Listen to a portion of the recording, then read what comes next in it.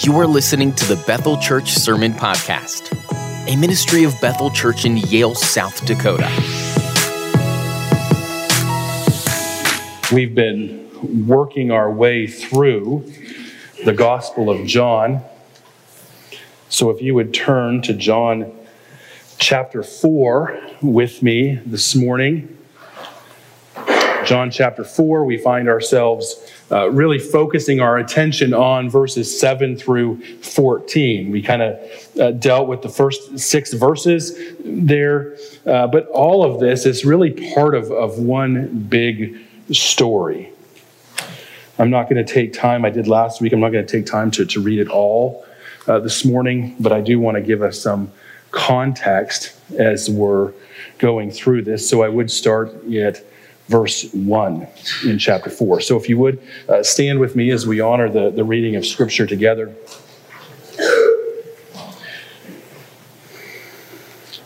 Now when Jesus learned that the Pharisees had heard that Jesus was making and baptizing more disciples than John, although Jesus himself did not baptize, but only his disciples, he left Judea and departed again for Galilee.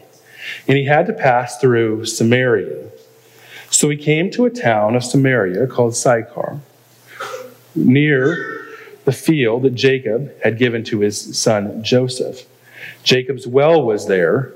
So Jesus, wearied as he was from his journey, was sitting beside the well. And it was about the 6th hour. And a woman from Samaria came to draw water. And Jesus said to her, "Give me a drink." For his disciples had gone away into the city to buy food. The Samaritan woman said to him, "How is it that you, a Jew, ask for a drink from me, a woman of Samaria?" For Jews had no dealings with Samaritans. Jesus answered her, "If you knew the gift of God and who it is saying to you, 'Give me a drink,' you would have asked him and he would have given you living water." The woman said to him, "Sir, you have nothing to draw water with, and the well is deep. Where do you get that living water? Are you greater than our father Jacob? He gave us a well and drank from it himself, as did his sons and his livestock." Jesus said to her, "Everyone who drinks of this water will be thirsty again. But whoever drinks of the water that I will give him will never be thirsty again. The water that I will give him will become in him a spring of water welling up to eternal life." Let's pray. Our Heavenly Father, Lord, as we once again approach your word, Lord, I pray that you would work in this moment, that your Spirit would guide us and help us. Lord, that we would be guided to truth, that we would see the truth and it would be relevant to our lives, mold us, shape us into the people that you would have us be, that we might be more effective in our mission to make disciples. Lord, I pray that you would work in a tremendous way here this morning, do more than we could ever ask or imagine. And Lord, if there is one here or is listening that does not know you, or maybe they're running from you, maybe they're rebelling, Lord, I pray that you would draw them back. And I pray that they would put their faith and trust in you, and that they would repent and come home. Lord, we pray all of these things in the precious name of Jesus. Amen. You may be seated. In Philadelphia, I've never been there, but I've heard that there is a river there called the Schuylkill River. And there is a section of that river where there is boathouses that line the river. And if you look across from that area where there's these boathouses, you'll see this statue of a pilgrim standing there with a Bible under his arm. And if you get out of your car and start exploring that area, you'll find a stream that empties into the Schuylkill River. And if you follow that stream, there's a trail there, and not too far, you'll find the source of that stream. And there's an inscription over that spring that was placed there by the city government some time ago. And it reads this: "Whoever drinks of this water shall thirst again." Of course, that saying is true. And there are probably some that wonder why it is there. You would have to be a fool, though, to deny the statement. Everybody knows that when you drink of that spring, or any spring for that matter, that you will thirst again. Of course, although we know that that is only half of the quotation. Really, that comes from verse 13. But to look at the whole quote, you need to look at verse 14. "But whoever drinks of the water that I will give him will never be thirsty again. The water that I will give him will become in him a spring of water welling up to eternal life." What a marvelous text when you think about it. Here you have by this river the source of water that is trickling in and a stream coming in. And this saying to remind us, whoever drinks of this water will thirst again, right? This is fresh flowing water. This is the source. But yet you can even drink of that great water and you will thirst again. As we look at this text, we need to start, I think, where the text does, with Jesus, and then we'll move to the woman, and then we'll get to the water. So that's the flow of the text, right? The pun, get the pun, the flow. I worked hard on that. Those aren't really points, but it is the flow of the text. You'll see that, I think, as we move through here. So Jesus, right? Jesus is on the way to Galilee, and we're told in verse 6 that he was weary from his journey. He was thirsty. I don't know if you've ever experienced great thirst. You know, I've been thirsty, or what I thought was thirsty, but I don't think I've ever really known what it is to truly thirst. In fact, having something to drink is often something that we very much take for granted. In the Middle East, even today, there are places that one wouldn't dare drink the water. One person that I read said that when he was there was a time in which he got very uncomfortable and felt a little desperate because where he was and where he was going through, there was no water to drink. And when he finally arrived at a place where there was drinking water, he said there was just this relief. Just an experience, right, that people in America like us, we don't really have like they do in other parts of the world. To make that point even more, just think about what water symbolizes. It symbolizes beauty. It symbolizes destruction, right, in great quantities, like a flood. But for us, what it usually doesn't symbolize is life. In a culture where water was this important, that when people found it, they had this great sense of relief. There was this great dependence upon it. We could see how it might symbolize something different for them. It might come to more symbolize life than it does for us.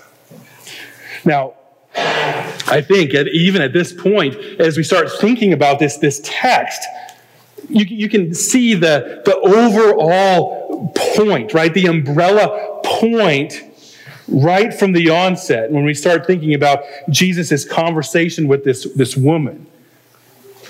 And I'll just say it right up front. I'll kind of put the main point right before you at the onset here, and that is Jesus is making the point that he is just as necessary for spiritual life as water is for physical life. Jesus is just as necessary for spiritual life as water is for physical life. But let's back up. Jesus is with his disciples. He's traveling from the southern area of Israel, known as in the lower Jordan River area in Judea. He's going up to Galilee, and verse 4 tells us that he had to travel through Samaria. That's how the Bible says it. But the interesting thing here is that isn't totally true geographically. From the place that Jesus and his disciples were in the lower Jordan River, there were actually two routes that one could take to Galilee. One went on the eastern side of the Jordan River to the northern end of the valley, as it were, and they crossed into Galilee there. This is the route that Orthodox Jews would have taken. It was longer, but it avoided Samaria. And to make things very clear, they did that because of their hostility toward the Samaritans. So when John said that he had to pass through Samaria, the clear meaning here is that Jesus needed to go to Samaria because of this divine appointment that he had with this woman at the well. He needed to go through there. This was his mission. John knew that they could have went the longer way, but this was important to Jesus. They had to go. And just so we're on the same page here, it was important not only because Jesus was a Jew and he spoke to a Samaritan, not only that Jesus was an example of loving those who are different than we are. Those things are true, but that isn't why Jesus had to go. Jesus went because it was in this conversation that he had with this woman that we see actually countless people come to faith in Jesus Christ. So yes, Jesus is an example of how we treat those who are ethnically different than we are. But his example was to love her enough to share the gospel with her. And in sharing the gospel with her, she in turn went home to her community and shared the gospel with other people who came to Jesus and heard the gospel message for themselves and came to faith. So Jesus went through Samaria. It was about noon, the second day of traveling, and he comes to this place, and he was tired from his journey, and he stays at the foot of the hill leading up to Sychar on the edge of Jacob's well. The disciples then go off into the city to buy something to eat, while Jesus stays there and rests. Now, Jesus was human, completely human, so it shouldn't sound strange to our ears that Jesus was tired and he rested. But it is interesting that he rested where he did. He could have found a cooler place to rest, but he was there because he knew that this would be the place of this divine appointment. There was no randomness here. There was a devotional writer by the name of Jeffrey Bull, and he was a missionary to China, and he was imprisoned on the Tibetan border from 1950 to 1953, and he was later released. And he said this about Jesus' encounter with this woman at the well. He says, and I quote, "If she could have just seen then what Jesus saw, she would have glimpsed another noonday when the sun would mourn in blackness, and this same stranger would cry out from the Roman cross, 'I thirst.' She would have seen him in the shadow of a great rock in a weary land, the smitten Christ from whom the living waters flow. He was thirstier than she knew, He was speaking for the heart of God.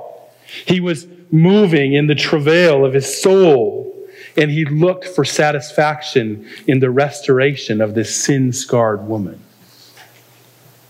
I think it's interesting the connection that Bill makes between Jesus' thirst here, asking the woman for a drink, and the statement on the cross in which Jesus said, "I thirst." And I think the question is, well, what do we make of that?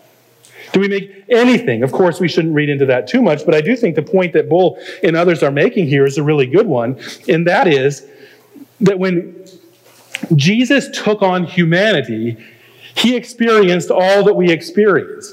He was hungry. He was thirsty. He wept at the loss of a friend. He felt pain. But what is the overarching purpose or point of the incarnation? Why did Jesus take on flesh? The point of the incarnation was to redeem fallen humanity. The point of him taking on humanity and suffering in that way and going through the extreme thirst and the hunger and all of that was to redeem fallen humanity. And we see that here. As another writer puts it, so if Jesus was weary, thirsty, hot, and on the road to even greater suffering, he was weary and hot for your sake and mine. In other words, what prompted Jesus' conversation with this woman was first and foremost his mission, to seek and save that which was lost. Jesus was weary here, and he met the woman. He was hot and he was tired. He was suffering to a degree, but he needed to do this. It was worth it. This was who he was. And in this, we see a glimpse of the fact that Jesus later was the one who would suffer the most. He suffered for Nicodemus. He suffered for this woman. He suffered for every person that would place their faith and trust in Jesus Christ. And his weariness here is a glimpse of that. It points ahead to greater suffering on our behalf. Now, when it comes to the flow of the text, we see a hot and weary Jesus, and we notice that the point of Jesus taking on flesh was to redeem fallen humanity. And there's another picture here as the text flows, and that is of this woman that Jesus has a conversation with at the well. You see, Jesus is there because he's on mission. He's there to meet this woman, and then she is there. And then we see the conversation unfold. Someone asked me once, how did the woman know that Jesus was a Jew when he asked for a drink? How would have she known that, for instance, it's quite possible that the disciples were on their way to town as she was coming to the well? Maybe they met. Did she know they were Jews? And the answer is, she would have known right away. It would have been obvious by their dress. But whatever the case, in the events leading up to the woman seeing Jesus at the well, whatever it is in her story, coming up to that point in who she was, she recognized Jesus right away as being a Jew. And as she recognized Jesus being a Jew, she was silent. She didn't speak to Jesus. It was Jesus that made the request from her, and Jesus asked her for a drink. It's then that she remarks that it is unheard of that a Jew would ask something like that from a Samaritan woman.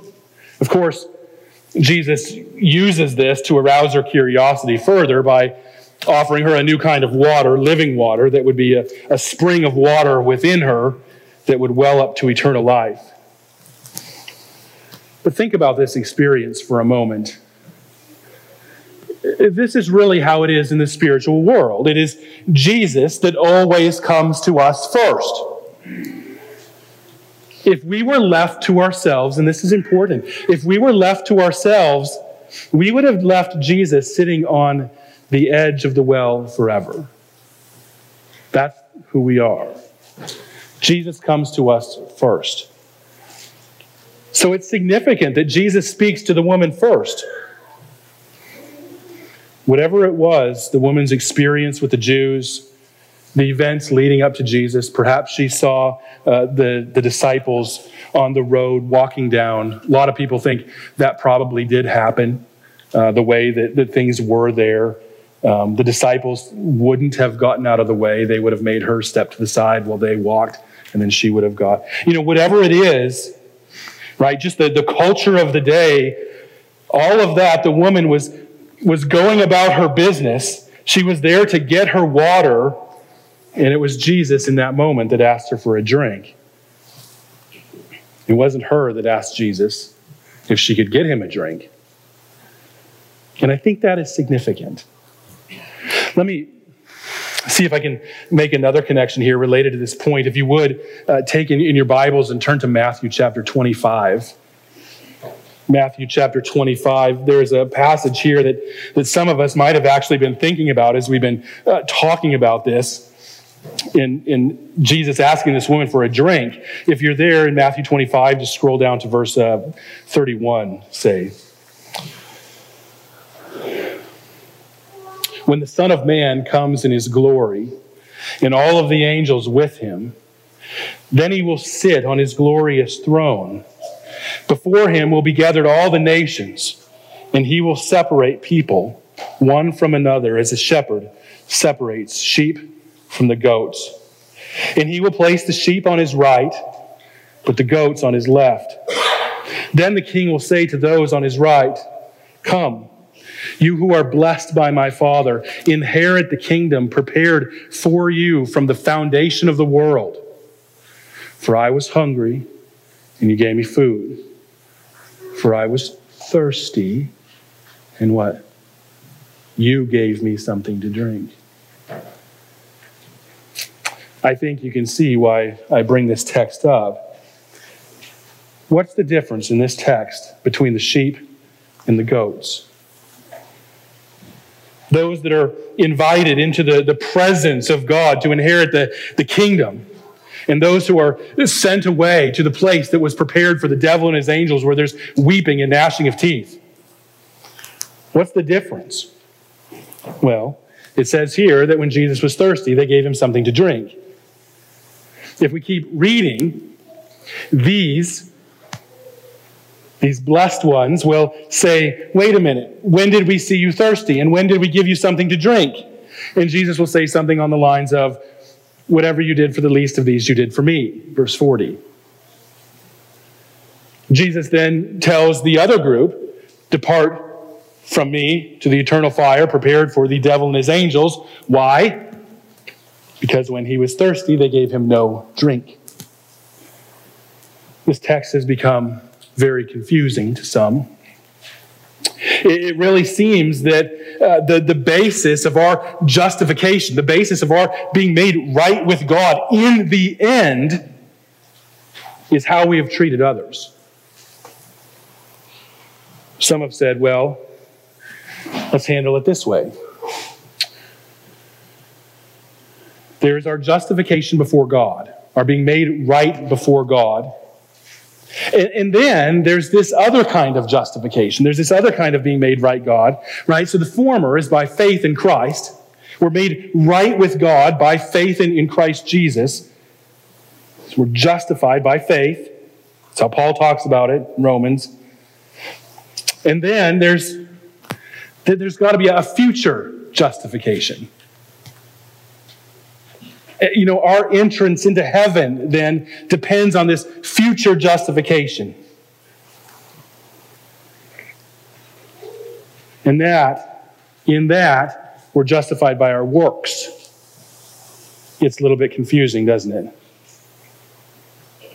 It does sound like here at the final judgment that our entrance into heaven does depend on our works. In other words, God looks at one's works, and it's on the basis of their works, giving something to drink, feeding the poor, whatever, that they enter heaven. So then, the text could be speaking about a second justification or a final justification. John Piper has gotten himself in a lot of trouble by saying that we are justified by our works when it comes to our entrance into heaven. He says we're made right with God through our faith, by God's grace. In other words, we're justified by faith in Christ, but when it comes to our final justification, that is on the basis of works. Now, the problem here is that one can't have it both ways. I love Piper, but he's wrong on this. Passages of Scripture like this must be understood in light of Scripture's teaching as a whole. For instance, this passage says in Matthew 25, says nothing about justification by faith.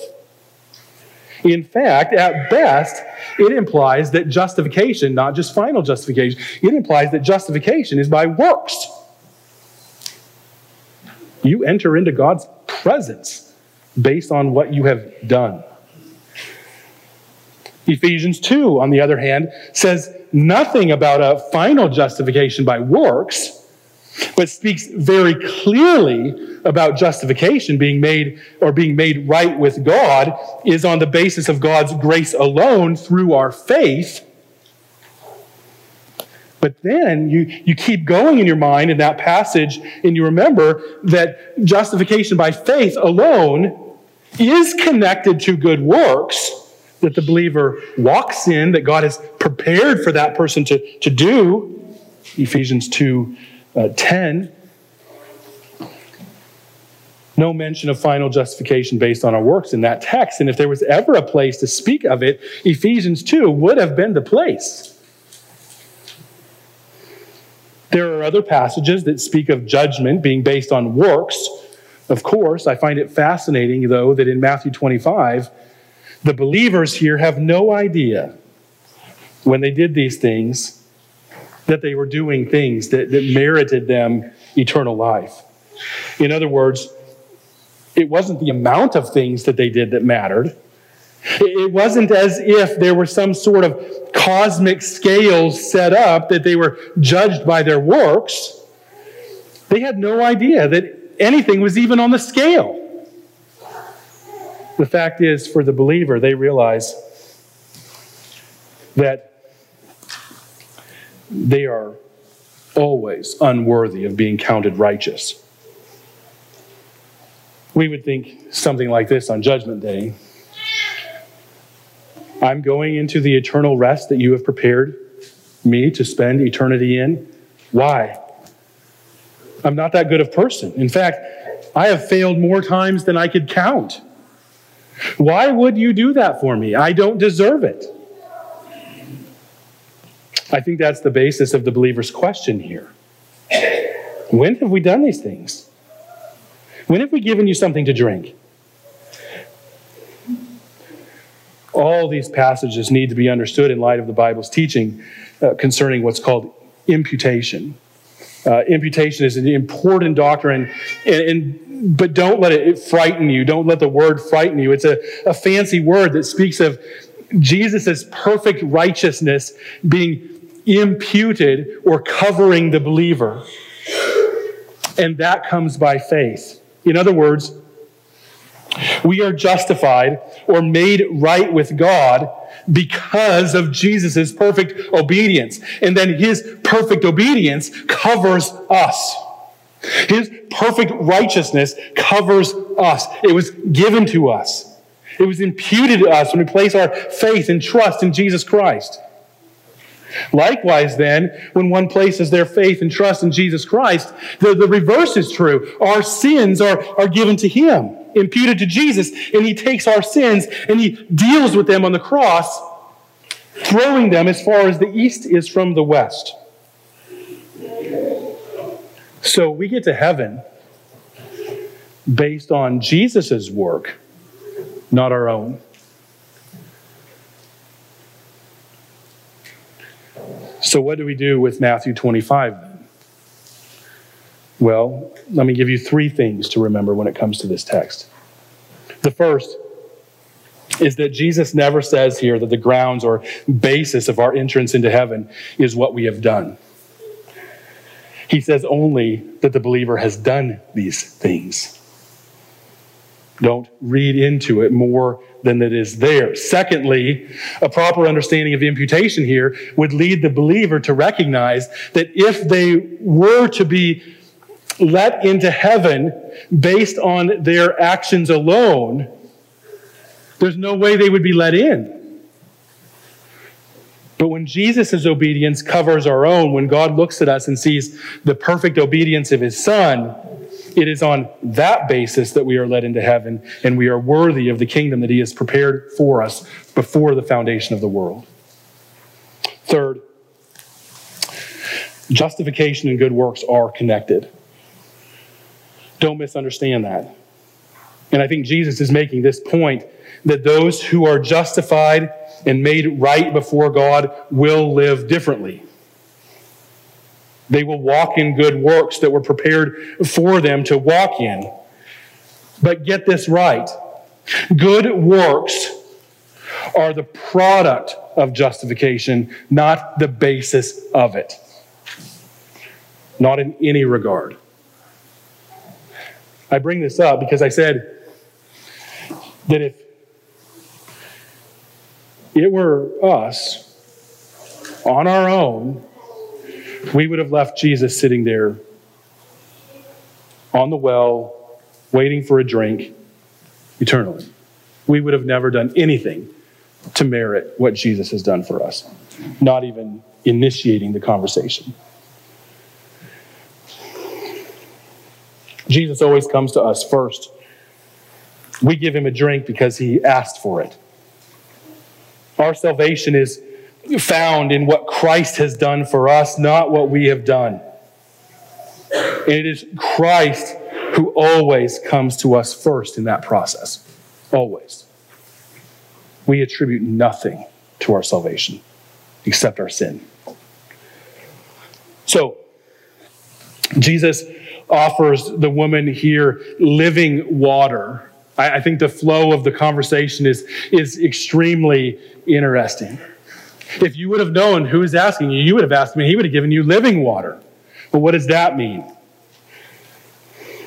Well, in a literal way of understanding that phrase and how the woman would have understood it, the phrase living water meant water that was flowing as opposed to water that was stagnant.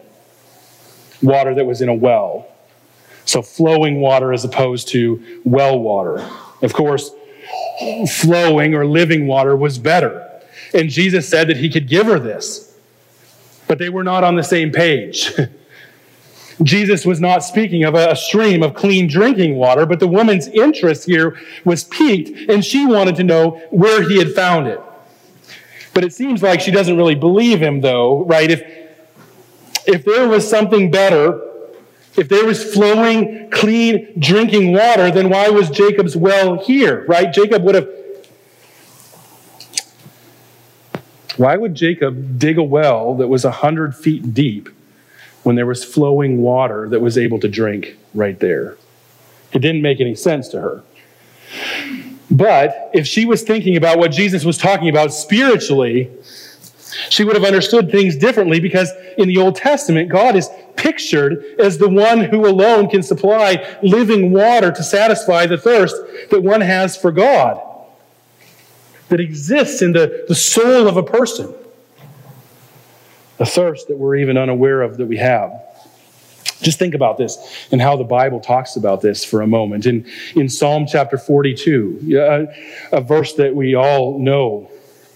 As the deer pants for flowing streams, so pants my soul for you, my God. My soul thirsts for God, the living God. There's references all over the Old Testament. Isaiah chapter 12 speaks of drawing water from the wells of salvation. And in Jeremiah chapter 2, we read that the people have committed sins and forsaken God, the spring of living water. They have dug for themselves their own cisterns that could not even hold water. In Isaiah chapter 44, God promises that he will put water on a dry and thirsty land, speaking spiritually. In Isaiah 55, come, all who you are thirsty, come to the waters. My favorite of these passages is Ezekiel 47. I won't take time to read it, but in this vision, Ezekiel is brought to the back of the temple, and he sees this trickling of water flowing out from the temple, and he's brought further, and he's told to measure the water. And as he goes further, the water gets deeper and deeper. It starts as a trickle, and then it's ankle deep, and then it's knee deep, and then waist deep, and then it was a river that he couldn't even pass through. And on the banks of the river, there were trees and living things finding the source of their life in the river. And then in verse 9, we read this, perhaps my favorite verse. And wherever the river goes, every living creature that swarms will live. And there will be very many fish, for this water goes there, and the waters of this sea may become fresh, so that everything will live where the river goes. Another one is Revelation chapter 7, verse 17. It's in the New Testament, but just the same. This is the verse you probably recognize that speaks of the God wiping away every tear from their eyes. But right before that, we read this. For the Lamb in the midst of the throne will be their shepherd, and he will guide them to springs of living water, and God will wipe away every tear from their eyes. What a remarkable text, right?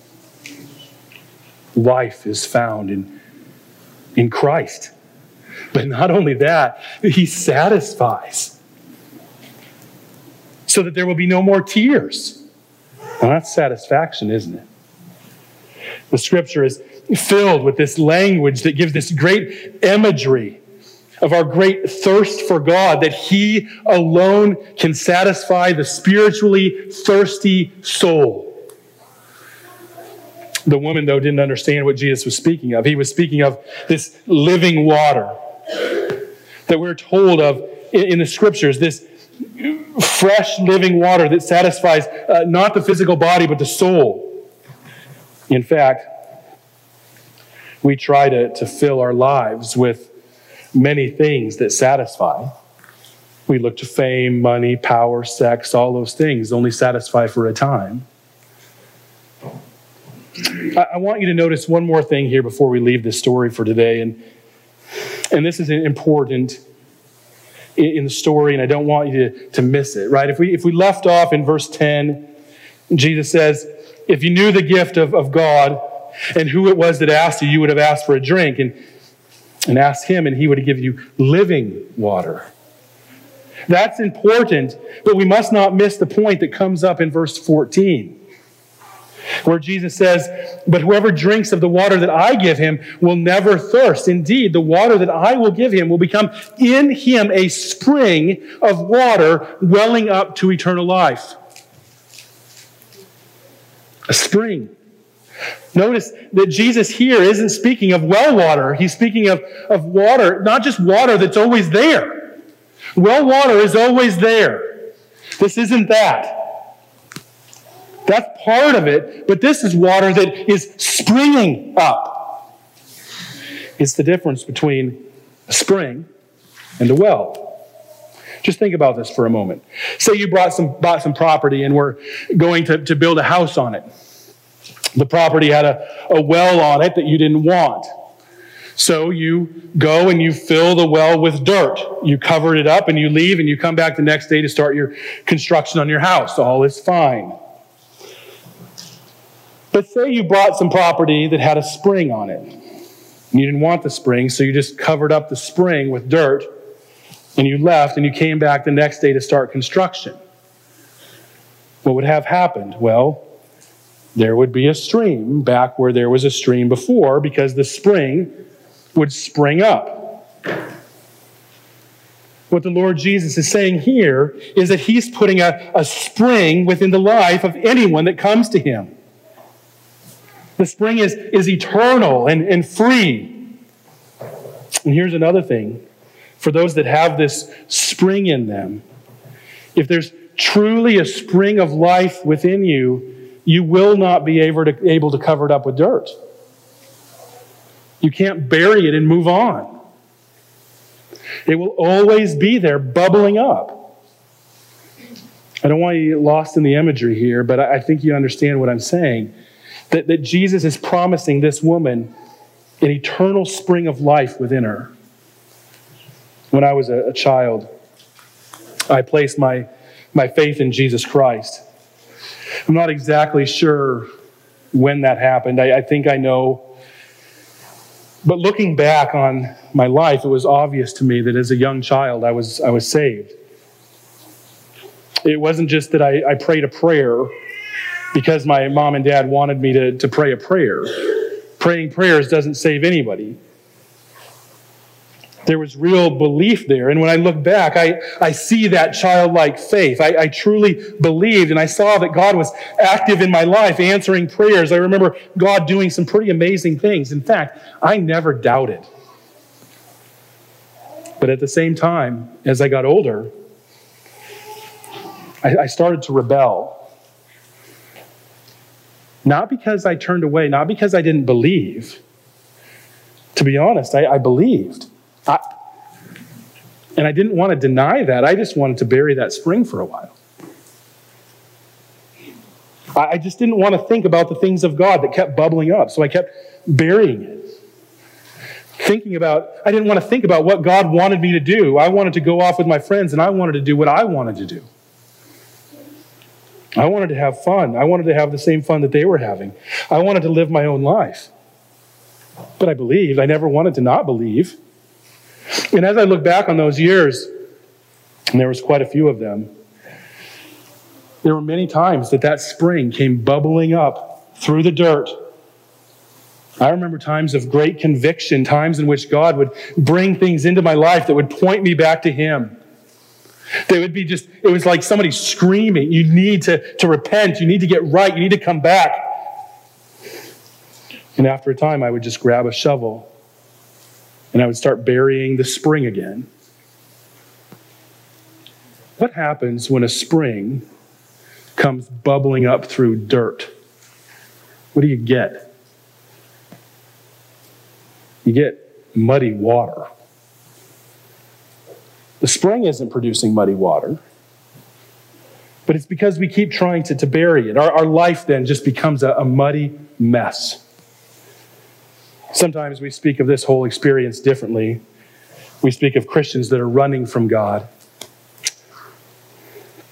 I think that's how a lot of people would have described me for several years in my life, as running from God. And they would be right, but I didn't see myself that way. I didn't see myself as running from God. I never stopped believing. But I was putting dirt over a spring, and my life was full of muddy water. There are two kinds of people. There are people that have placed their faith and trust in Jesus Christ. They knew that only He could satisfy, that He is the remedy for sin in our life, that only He can make us right before God, that He can cleanse us from unrighteousness. These people are the ones that have this spring of eternal water welling up to eternal life in their life that God promises here. That only happens through faith and trust in Jesus Christ. Then there are people who are lost. We talked about that last week. There's no spring there. There's no life. There's no hope outside of Jesus Christ. But in thinking about that first group, doesn't it seem foolish that the same person that would know that only God satisfies, that only God is the remedy to our sin problem, doesn't it seem foolish that same person that knows all of those things are true would try and cover up that spring? They would put dirt on that spring and try to cover it up and try to bury it. But we've all done that. We all have, to one degree or another. I would venture to say that some of us are doing it right now. Some of us have been doing it for years, like I did. They're trying not to think about the things of God. They're trying to go their own way in some respect. They don't think it's a big deal because they think they still believe.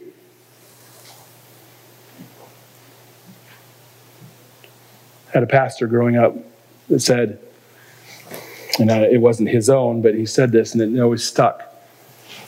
Sin takes us further than we want to go, keeps us longer than we want to stay, and costs us more than we want to pay. Very true in my own life. What started out as just not wanting to think about things, just wanting to go have fun, took me a lot further than I wanted to go. The Second London Baptist Confession of Faith says it this way in chapter 17. It says, and although they, the believer, may, through the temptation of Satan, the world, the prevalence of corruption remaining in them, and the neglect of the means of their preservation, fall into grievous sins. Christians can sin, in other words. And for a time, they can continue in sin, and whereby they can incur God's displeasure. They can grieve the Holy Spirit. They can come to have their graces and comforts impaired. They can have their hearts hardened and their consciences wounded. They can hurt and scandalize others and bring temporal judgments upon themselves. Speaking of Christians, because they're putting dirt over the spring. And if the confession left there and stopped there, it would seem like the Christian could actually bury that spring and give in to the temptations of Satan and the world and their own corruption. They could sin greatly. They could know that God is displeased, His Spirit grieved. Their conscience could be so seared that they wouldn't care. Their hearts would get hard. They would hurt others. They would take advantage of others. They would fall underneath the judgment of God for their sins. And if the confession ended there, it would seem like this person buried the spring. But the spring stopped bubbling. But it didn't actually well up to eternal life, as Jesus promised the woman at the well. But the confession adds this, yet. Or but. I love that. Yet shall they renew their repentance and be preserved through faith in Christ to the end. If somebody truly has that spring there, it will come bubbling up. And in the end, they will repent. They will come back. There's two groups of people. There's the Christian. And although they may try to bury the spring, ultimately, they will be brought to repentance. What a glorious picture. That for the true believer, no matter how much they try and bury that spring, it will become bubbling through and be brought to a point when God again will grant them repentance. There might be a lot of baggage that comes along the way, but it'll happen. Let me just say one more thing. How do you tell? I mean, this brought up a question, right? There's two groups of people. How do you tell then if one is a believer or an unbeliever? You know, what if the believer in question is a believer that's in rebellion? What if they're running from God? What if they're putting dirt over the spring and their life is just a muddy mess? How do you know the difference? I heard somebody once say, well, I have a friend or a son that isn't living for the Lord, but it's all okay because when they were 5, they prayed a prayer, and I don't worry about it. I don't think that's right. I think the fact is we don't know if that person is a believer or not. Only God knows that. For the one running from God, for the one who's shoveling piles of dirt on that spring, and the unbeliever, the remedy is exactly the same. Repentance. They need to hear the gospel. They need to respond to it. They need to repent and come back to the Lord or come to the Lord. The picture is exactly the same. Our mission doesn't change. We don't judge those things. We share the gospel. We leave the results to God.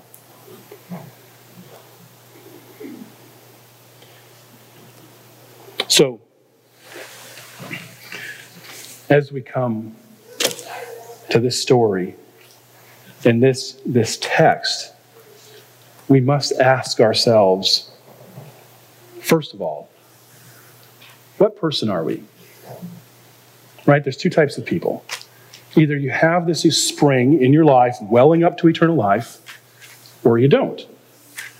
That spring comes through faith and trust in Jesus Christ alone.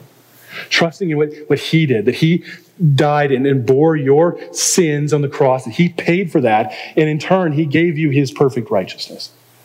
Believing in him.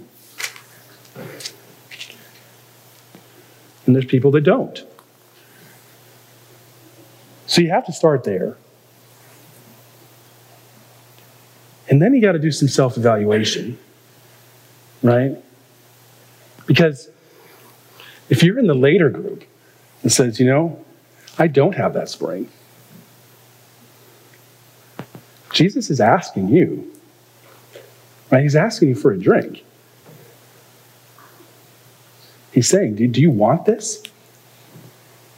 Because if you ask me for this, I will give it to you. I will not turn away anyone that comes to me wanting eternal life, that puts their faith and trust in me. I'll grant you this.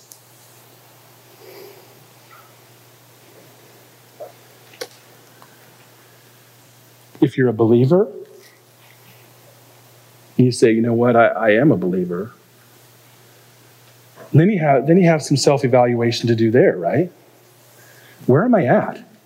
Is that spring that's welling up to eternal life in my heart, in my life, is it bubbling free?